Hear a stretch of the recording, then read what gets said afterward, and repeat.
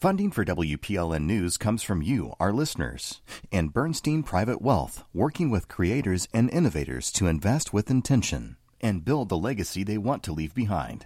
More at Bernstein.com. I'm Khalil A. Colonna, and this is Nashville. If you've been looking for a place to live in this town, we feel your pain. Housing is hard to come by, period, let alone housing that's affordable. As people continue to move to Nashville in droves, there seems to be no end in sight when it comes to the skyrocketing cost of living here. And that goes for any kind of housing. But what about affordable housing? What even counts as affordable housing these days? How much of it is out there for those of us who really need it? That's coming up later this hour, so tweet us your questions about affordable housing at This Is Nashville. But first, it's Thursday, so you know what that means. Yes, it is time for At Us. Each week, we take time to read the comments so you don't have to. We are encouraging you to literally add us on Twitter at This Is Nashville, on Instagram at This Is Nashville _WPLN. Our digital lead is Anna Gallegos-Cannon is here with us as always. Hey, Anna, how's it going? Hey, Khalil. It's going pretty good, and it's always good to be back in the studio with you. Oh, it's such a fantastic time. I really enjoy and look forward to Thursdays. So on Monday, we had an episode about sidewalks, or really the lack of sidewalks in this town. We asked our listeners to send us in their questions and concerns before the show, and we got so many that we couldn't even get to all of them. I mean, we have a lot of smart and informed listeners, so personally, I was not surprised at all. The smartest listeners. We got one response from a listener named Terry, who has a new home being built in Inglewood, which is just one of the many neighborhoods where there are very few sidewalks.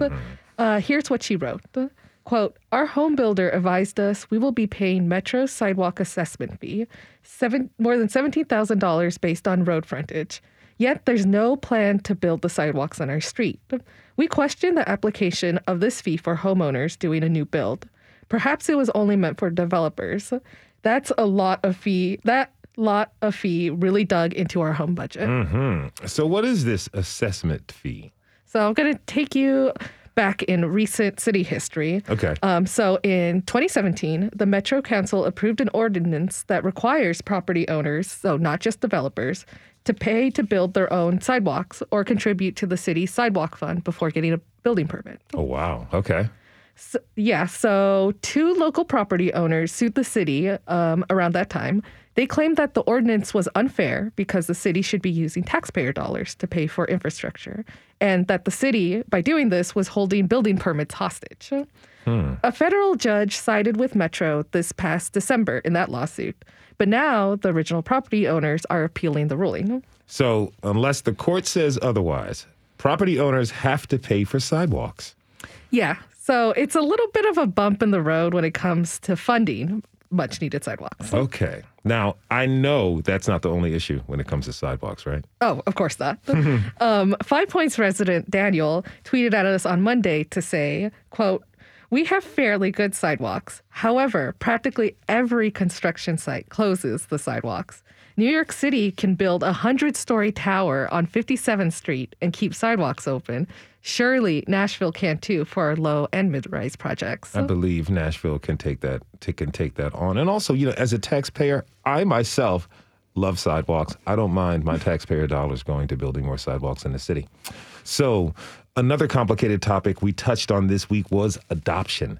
We really do like to lean into difficult topics here, huh? Yeah, for the last couple of weeks, we've been really steering into that. So adoption has obviously entered the chat, so to speak, since the Supreme Court overturned Roe v. Wade. And one of our listeners, Trisha, filled out our community survey a few days after the ruling, suggesting that we would cover adoption. By the way, that survey lives on our landing page at thisisnashville.org. It's super easy to fill out. We really do take your input to heart. Trisha's response is a part of the reason why we did the show on adoption yesterday. So yeah, listeners can fill it out, and we, of course, read the responses. And, it gives us a chance, so we want to hear what you guys want us to cover. So anyways, here's what Trisha wrote to us. Quote, the news of late is all about Roe v. Wade, and everyone keeps bandying about the option of adoption. They toss it around like it's accessible to everybody. I have a family member currently adopting. She has been told her adoption could cost upwards of $90,000 with a minimum of $40,000. She doesn't have that kind of money. So we are fundraising to make her dream come true. I mean, that's a lot. Yeah, so I wanted to, fact check those numbers, and the data really backs up Trisha's comment. According to the Federal Children's Bureau, adoptions through an agency can run between $25,000 to $6,000, and that's a conservative estimate. Well, I'm betting we got a lot of tweets yesterday. Did you hear from anyone about their experience with adoption? Yes, a listener who goes by Miss Malazewski on Twitter wrote to us saying, I have also been denied working with adoption organizations because my husband and I do not practice Christianity. Many agencies here will not work with non-Christian families. So there's actually been some controversy around that in Tennessee. I don't know if everyone remembers, but faith-based or adoption agencies can refuse to work with families because of their religion. It was something that Governor Bill Lee signed into law back in 2020. So recently, a Jewish couple from Knoxville sued the state over that law because they were trying to adopt. But the Associated Press reported earlier this month that the state dismissed the lawsuit. So we got some feedback by email about our episode yesterday. We only scratched the surface with this first episode on adoption. One listener wrote in to ask us to lean in more to the barriers people who are looking to adopt face. It's like for same-sex couples and single people, and of course, the financial barriers, which you mentioned a minute ago, Anna. Because of this feedback, we are working on another episode on adoption, so stay tuned for that. Yeah, we've already gotten so many leads to pursue for that show, but keep your comments coming. Thanks to our digital lead, Anna Gallegos-Cannon, for this roundup. Anna, we'll see you soon. Of course, and our listeners know where to find me online. Don't forget to add us on Twitter and Instagram. Let's keep the comments coming and fill out that quick survey at thisisnashville.org. It is super easy and quick and helps us produce shows with your needs and interests in mind. We have to take a short break. When we come back, we'll dive into the nuts and bolts of affordable housing, what it is, and who gets to decide. Are you looking for affordable housing? We want to hear about your search. Tweet us at This Is Nashville. We'll be right back.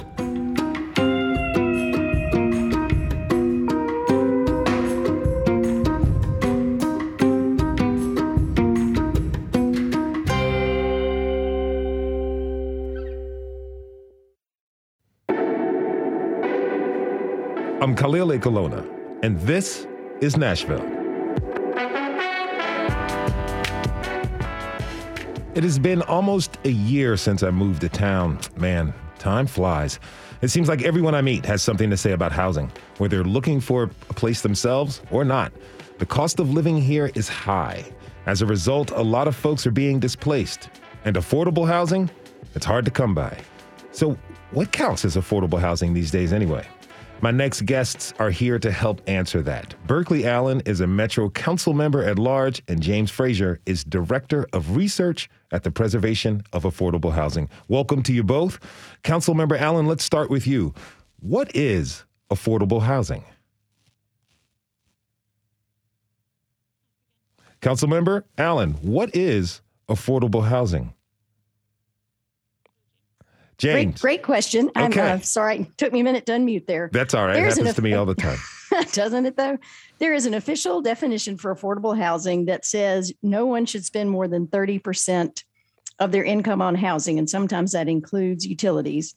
And then there's an official definition of what's called the area median income for specific areas. Nashville's area median income, unfortunately, is based on kind of a large regional area, which kind of skews it because that includes Franklin County. So that says theoretically the median income of people, right, the midpoint is about $66,000. So you should only be spending a third of that on your income. And that works out to something like $1,800 a month now for rent for a single person. Okay.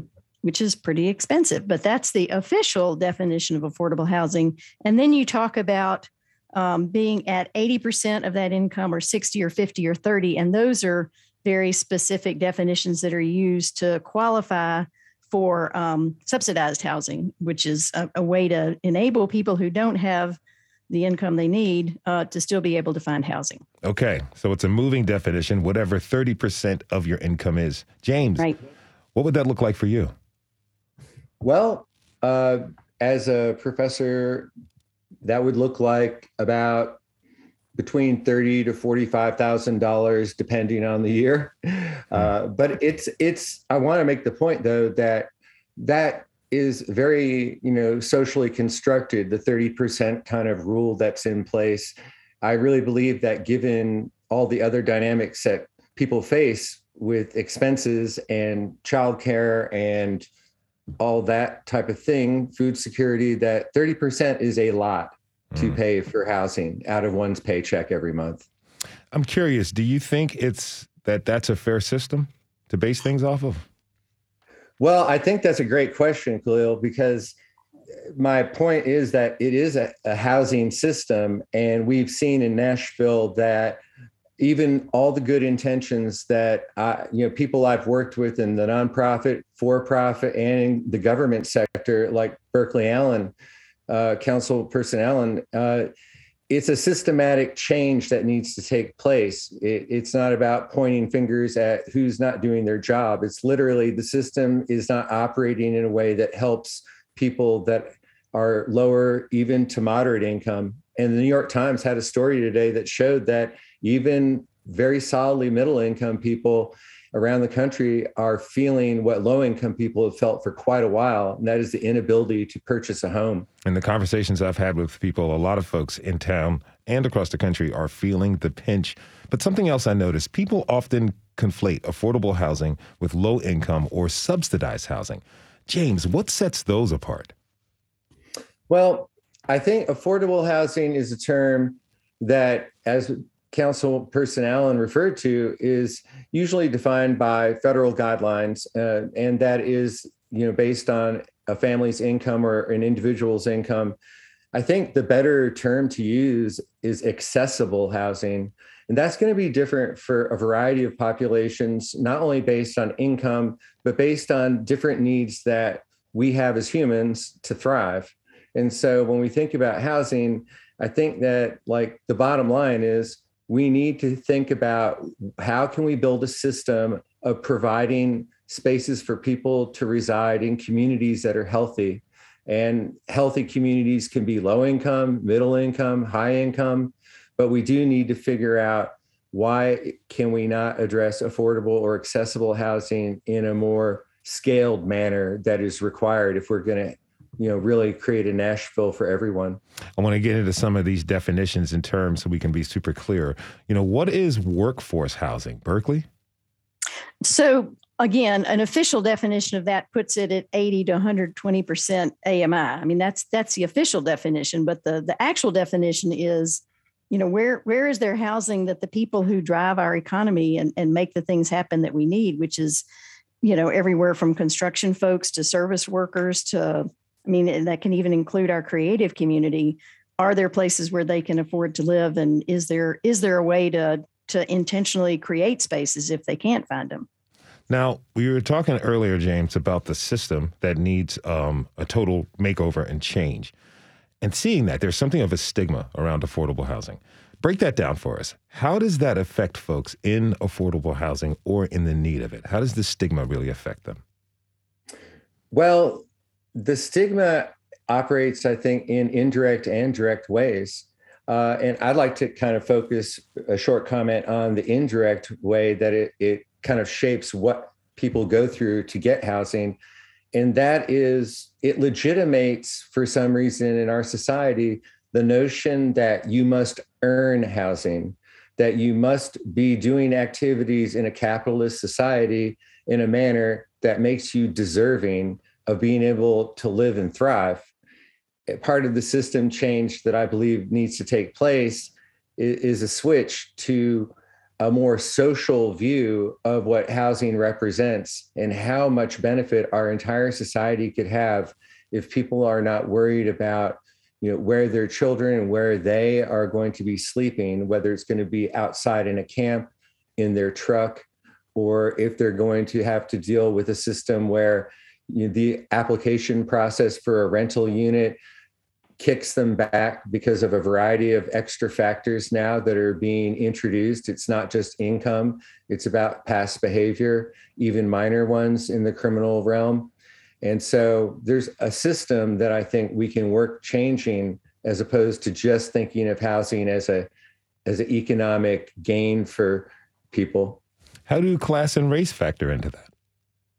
Well, it cannot be overstated that what we found during the housing acts that initially formed the ability for people to purchase homes, for example, in 1937 and 1949, systematically in practice and in times in word excluded particularly any non-white person from being able to access those funds. Now, that wasn't always, like structured legally that way. It was at times, but it's also the ways in which people are pressured into, taking lesser options because they're not being considered by conventional, lenders and conventional developers.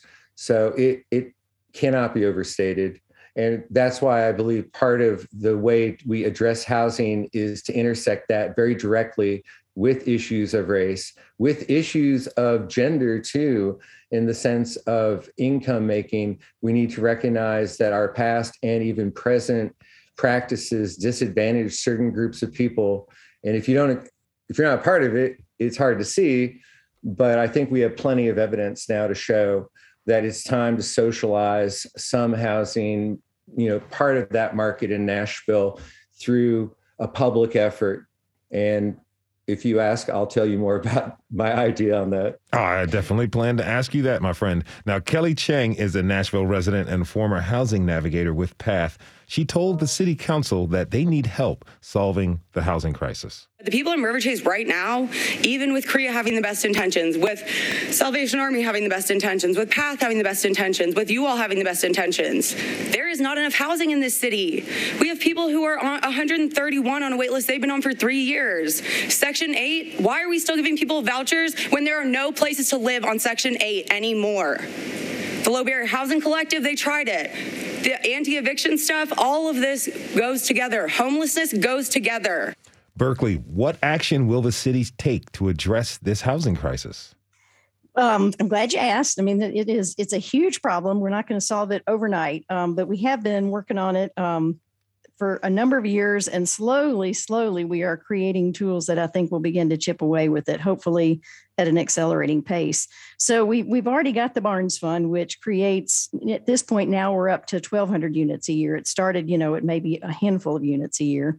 And MDHA is now going through an envision process at their public housing processes areas that are, in addition to preserving the very low income units that they have, which we have a huge need for, they're including in a mixed income model both workforce and market rate in there. So they're adding in reasonably priced housing while updating some badly needed properties that have been neglected just because of lack of federal funding for that. So that's a program that is creating some new housing. And we've also created a tool called a community land trust, which it lets a trust for Metro own the land and provide a way for a homeowner to get into property much less expensively, provides financial support, and then preserves that affordability even when they are able to move on to something else by working out a deal with the owner to not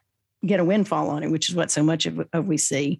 And there's also a federal program that's administered through the state called low-income housing tax credits that enables even for-profit owners to lower their cost of building so that they can lower the rent for income-qualified tenants. And the council worked really hard to create a tool called inclusionary zoning that would simply say every project that gets built needs to add 10% of their units that will be set aside for tenants who need to pay less. And that was unfortunately preempted by the state, although it still sits there. And if we can ever get the state to realize what an important tool this is, statewide. Hopefully that we can put that one to use. And then there are a couple of smaller ones. We've got a housing incentive pilot program that literally makes a landlord whole and says, you can still make this ridiculous market rate that seems to be going in Nashville. And the city will subsidize that for tenants who qualify. And then finally, we just created a tool called a mixed income pilot, which is a tax abatement for for-profit builders who will set aside a certain number of their units for a lower income rent being paid for qualified tenants.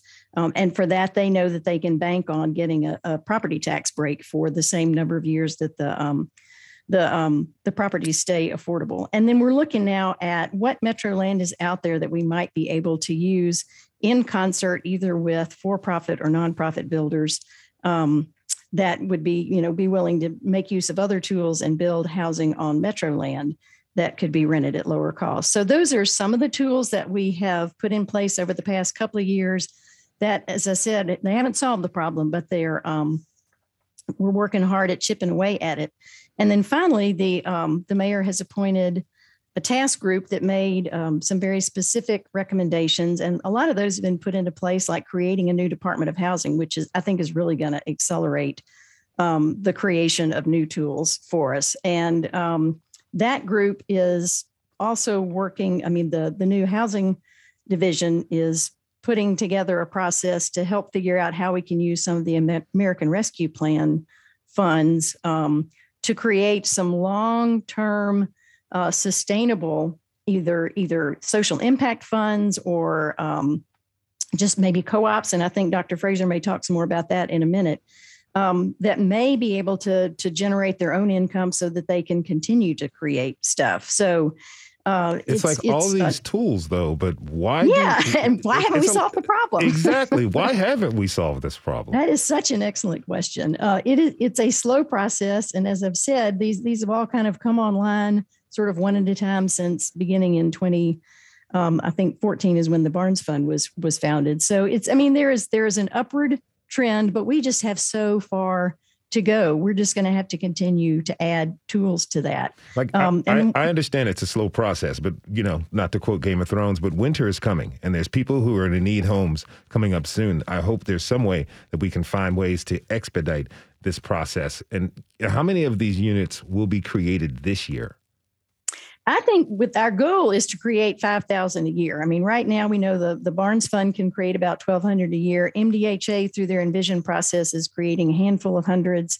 Through the Low Income Housing Tax Cut Project, that tends to be several hundreds per year. So we're not to that 5,000 units per year goal yet, but we're closer to it than we've ever been. And we'll just have to keep getting, closer and closer to that until we're finally doing it. I don't think it's happened before this winter, though, unfortunately. If you're just tuning in, this is Nashville, and I'm your host, Khalil Ekalona. We're talking about affordable housing with Metro Council member Berkeley Allen and James Frazier, Director of Research at the Preservation of Affordable Housing. Please tweet us your questions about affordable housing at This Is Nashville. Now, what role do private entities really have in solving this problem? James? Well, I really appreciated Councilpersons Allen Berkeley's comments. And it made me think of Audre Lorde and the quote, "We cannot, dismantle the master's house using the master's tools." Mm-hmm. And that's certainly about race, but it's also about economics.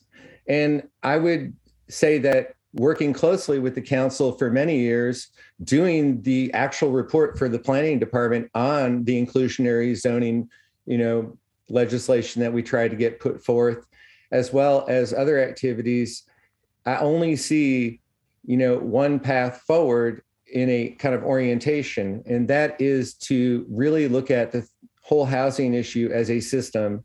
And if we realize that affordable housing, builders, developers, regardless of the policies, if we pander to, and I have a lot of developer friends in Nashville, they're probably going to cringe when I say this again, but we cannot be relying on them. That's not their job. Now, they can make money off of building the housing. They can make money off of managing some of the kind of site development, but the city needs to put a large bond issue up front to land bank at least 20% of the housing market in the city, to hold it affordable for any income group in perpetuity. That does not mean public housing, because I know that has a stigma of concentrated poverty, which personally I don't think is the problem.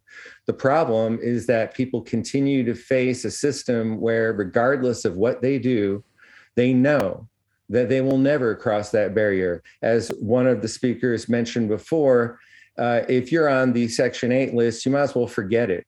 I mean, you will never get a unit almost. In a city with the housing market or submarkets like Nashville, you do not have the private sector invested in taking Section 8 vouchers the way you would if we were not a hot housing market.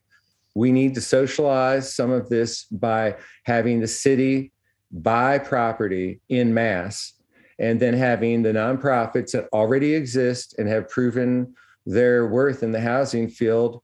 And there are many of them. I would call out to Eddie Latimer at the Housing Affordability Group there, and Urban Housing Solutions, and all these groups that have been around for a while. We need to manage a large portfolio of housing that is affordable in perpetuity, that is not based upon how much money can be made off of it. And the upkeep, well, there's a social cost to not having people housed, and we see that every day. Mm-hmm. So again, we need to think about how we consider putting taxpayer money as well as doing other things to generate revenue streams to have a social housing system. Mm-hmm. I cannot see how we can possibly build enough housing without entering that realm of social. And if we don't consider it social, then we're always going to be trying to do things market-based that are not going to work. And they particularly do not work for people that historically and currently have experienced vast discrimination. Berkeley, what's your response to that? I think you got the smartest person on housing on this show, and I'm grateful to have his input. And we've heard some great tools, like there's something called a PREC, which is, help me with this, permanent real estate cooperatives, I think, that would follow well in that model. And there are other countries that do this really well, where it's not something that is built for someone to make a profit on. It's something that's built for people to live in. So we've got other models that we can look at that we don't have to reinvent the wheel. And I am hopeful that this funding through the American Rescue Plan can be the starting base for that. And then we can then set it up so that it will perpetuate itself and grow and accelerate. So I think there's no question the market is not going to solve this problem. And the spectrum of tools that we create, I think, goes absolutely all the way to social solutions as well. So I would agree with James on that. So Berkeley, wholeheartedly. You mentioned that the state plays a role here. How are we working with other counties to remove the state as a barrier to our local initiatives? Ooh, that is such a good question on everything. We have a good partnership with the other large cities, but the four big cities in Nashville tend to often be at odds with the rural counties. And that's the work that we need to do. And I think we're just now kind of beginning to realize that's going to be the solution. The only way that we come up with the solution is to find where the common ground is with the rural counties on solving some of these issues. And their housing issues, I guess, just manifest themselves in different enough ways that right now they don't seem to feel like the problems we're having are the problems they're having, and the solutions that we're putting forth are relevant to them. But we've got to get past that and create some cooperation here, because there's some great tools that other counties and other states are using that are not accessible to us right now. Mm-hmm. I feel like an honest pitch to get people to move here is Nashville. It's a great place to live if you can afford it. And Metro government and officials have been commissioning studies on the issue of affordability, but very little action has come out of them. Really quick, really briefly, James, what will Nashville's identity be if we continue on this current trajectory? I really think that the city is going to turn into a place where already is kind of a playground for tourists above the citizens that live in the city. That's not necessarily bad all the time. But what we're going to find is that people are going to, decide, I need to find a job elsewhere. I'm not willing to deal with the stress, the hassle, and it's not going to be an open community. It's going to lose like what makes Nashville quirky and diverse. I mean, I know that to some people that may have been lost 10 years ago, but I think that it's not too late if we really think of it in a systems way. We must really consider very social solutions. And there's a precedent in rural areas for this, by the way. I mean, the co-ops that exist in the United States were majorly in rural areas around farms, electricity, utilities, food. We could bring in people from rural areas and they could show Nashville how they have been successful over the last 100 years with co-ops of different sorts, and build a community that supports people. It is not an urban-rural divide. It doesn't have to be, but I agree with Berkeley.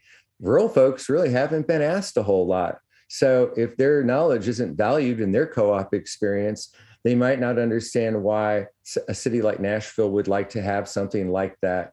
I think it could be a game changer to get those kind of folks together talking that we are on a single trajectory here. Our futures are combined, and they have knowledge that really would benefit urban life and urban dwellers. That's how we bridge these divides. It reminds me of the housing tales of New York City, Los Angeles, and the Bay Area. Hopefully, we can avoid that. I want to thank Councilmember Berkeley Allen and James Frazier from the Preservation of Affordable Housing. Thanks to you both for coming on to the show today, and thanks for this information. We have to take a quick break. When we return, we'll hear from a few tenants themselves about their experiences. Are you searching for housing? What does affordable mean to you? Tweet us at This Is Nashville. We'll be right back.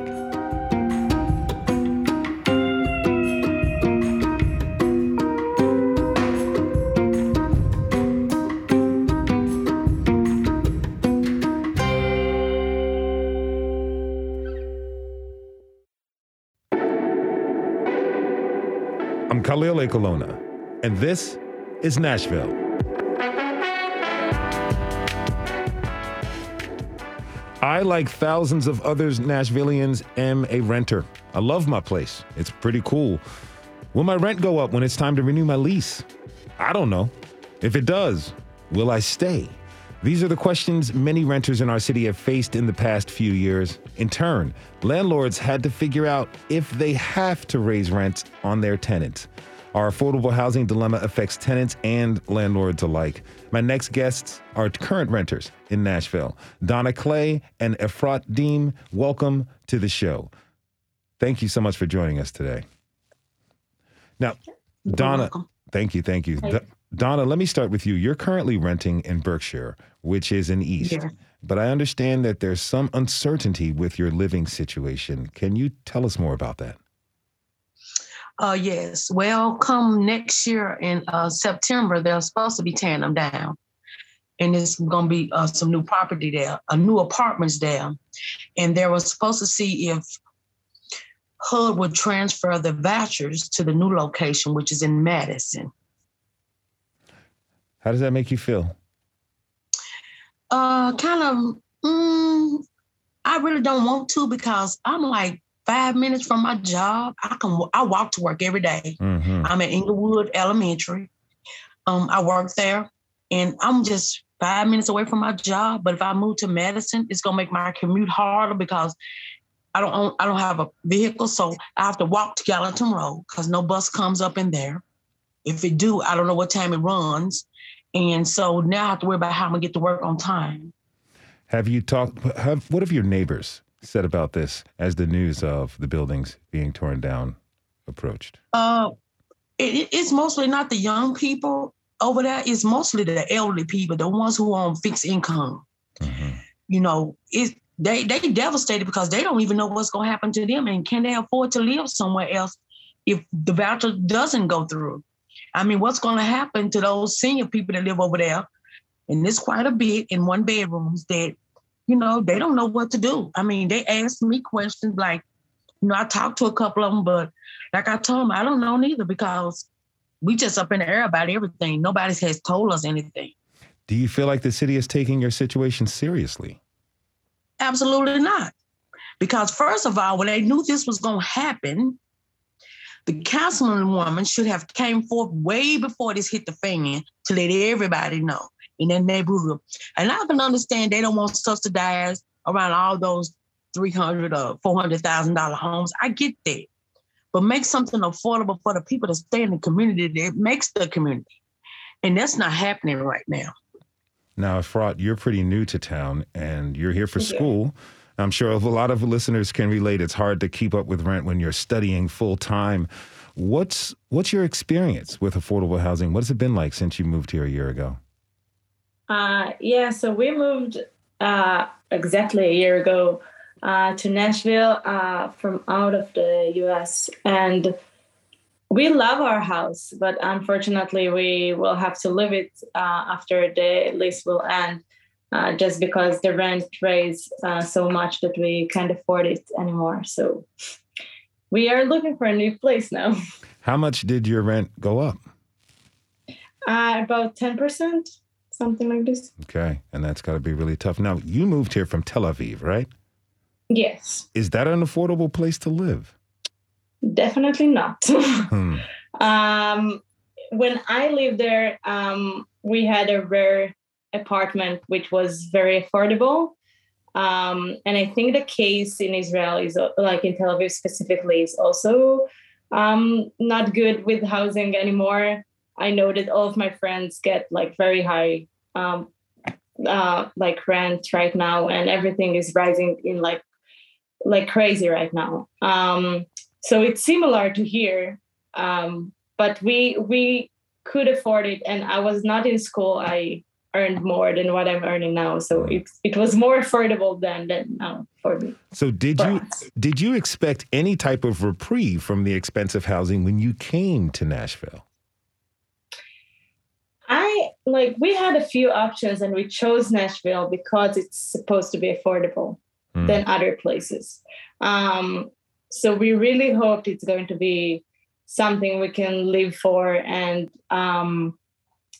afford ourselves, and probably it's still more affordable than like big cities in the US, but I feel like it's becoming less and less, and there is no the salary for a graduate student is not a lot, so it's not as affordable as I hoped so. You know, in our last segment, our guests helped us define affordable housing. Housing that is technically affordable, according to the definition, is 30% of your income. I'd love for each of you to share what that would look like for you based on your current income. What would that make your rent? Donna? Well, 30% of my income is $366.20 that goes that 30%. Mm-hmm. Now, if they're looking at what you make, when they're looking at, see, that's why I'm confused about the housing. Because if they're going on your income, it's not your net, it's your gross, but your net don't match that. So you really don't have enough in your net to even pay what they want you to pay. Mm-hmm. Efrat. Exactly. If I will have to calculate, 30% will be like a yearly of 10,000. I'm earning $30,000 a year. Mm-hmm. But my husband is also working, so we can afford ourselves like $2,200. This is what we put for ourselves that we can afford. But also we are trying, like when you calculate it with having a vehicle so you can get to work, and so it's becoming more things that you need to take into account. Living expenses that James alluded to earlier in the show. I'd like to introduce my next guest, Lisa Smith. Welcome to This is Nashville. Now, Lisa, you are a former landlord, right? Yes, that's true. Tell me, who were some of the people you rented to? And thank you for having me. And I've got 2 pages of notes and I'm sitting here with my brain blowing up. I rented predominantly to folks who had a voucher. I had a couple of pieces of rental property, and I'm so mad. I really wished I still had some rental property for some of the folks who are on here now. Like I said, I read it to Section 8, and I took my time. I went through it was what I call tedious, but I'm a note taker and a list maker. So what I did was when I put the property on, first of all, when I put the property online, in 6 hours, I had probably 40 phone calls and emails. Wow. And then within 2 weeks, I had about 75 total of emails. So from that, I tried to reply to every one of them. From those that I got replies, I did, ask them if they would be willing to do a background and a credit check. And of course, I think they have to with their voucher. But I sent out probably 20 links, and I paid for it because it cost money to do because I had a landlord online system that I used to do background checks and do income checks. Mm-hmm. So they did not pay. I didn't do a application fee. I paid for the credit check and the background check. And I mean, literally the bottom line is nobody had over a 550. And that's what I expected, which was no problem, because I knew what I was facing. So I did that. I selected 10 people to talk to. I talked to them and picked from the top 3 and picked a family out of those top 3. Now, had families. Oh, go ahead. I'm sorry. How is that different than if you rented to a person working a higher income job, someone who wasn't on Section 8? I probably wouldn't have. I would have definitely looked at their credit score for sure, and I would have picked the highest credit score, and then went through the same process of calling references. I did call references. Of calling references and that's what I would do now because I currently have my own townhouse that I had considered renting out because I'm making some newer real estate moves, but considering renting it out at a little bit below market, but probably at market rate around $2,200 because it's a 3-bedroom, 3-bath. But I would call references, do the credit check, and do the background check. But it all takes time. You have to take the time to do that and meet people. So, I mean, that's kind of what I would add for it. Now, from what I remember in our production documents, Efrat, you were looking for a place that was around $2,200. Is that right? Yes, you're right. We're still looking. Well, I will definitely have to make sure that you and Lisa get together if she puts that townhouse up on the market. Now, Donna, you lived in the city for nearly 50 years and you've seen a lot change. When did you first get a sense that there was an affordable housing problem developing here? When I guess about 5 years ago, when I tried to apply for housing, it's so hard because every time they open the site up, you're on a waiting list. So what's the purpose of the waiting list? And then every time they open it up, you have to go reapply, update, but then you can't do it because the site won't let you, or you putting in the wrong information. They make it very difficult, even for seniors who want to apply for the senior housing. All of those people are not technical support people. They need help in knowing how to do those. They need to just make it more easier. But I noticed it a while back because it was so hard to find housing. Now, how do you feel about the way city officials have addressed the problem? They really haven't addressed it. They haven't addressed the problem of people going to be homeless in the next couple of months or years. It has not been addressed. They just keep saying, like, they just said in the previous conversation, they got all these tools, but what are they doing with them? It's like if your car breaks down, you got the tools to fix it, but you're not going to take the initiative to use your tools. Mm-hmm. I mean, I'm confused about the things they do. And then when they tell you stuff, they don't want you to get upset, but they don't want to tell you the truth. I just think it's best if you just tell the people the truth about what's about to happen, why we can't afford to live here. And because I don't make enough, even with the raises Metro give us, I'm still not going to make enough to live comfortable where I'm going to just pay my rent and my utilities not included in what you make, in housing, which is crazy to me because all utilities should be a part of housing. And I'm still not going to have enough money to live in something affordable because I've already been looking to see if I can afford it. Why should I have to go out and get 2 jobs, work 2 full-time jobs to live in a city I've been living in all my life? It makes no sense. Efrat, tell me, what type of stress has this put on you and your family? The struggle to find a house that is affordable and in a place that we can, we need to be in the city, for example, because we only have 1 car and we work in the city. So we need to coordinate it between the 2 of us. So we have also specific places that we can look for. And it's almost impossible to find houses in these areas. Our neighborhood is out of the window already because it's too expensive. Our current neighborhood, that I could walk to school from there, and now I won't be able to live here anymore. And we didn't plan on moving, so it's trying to figure out all over again how are we going to find a house, which is again a competition with a lot of other couples who are looking right now. And then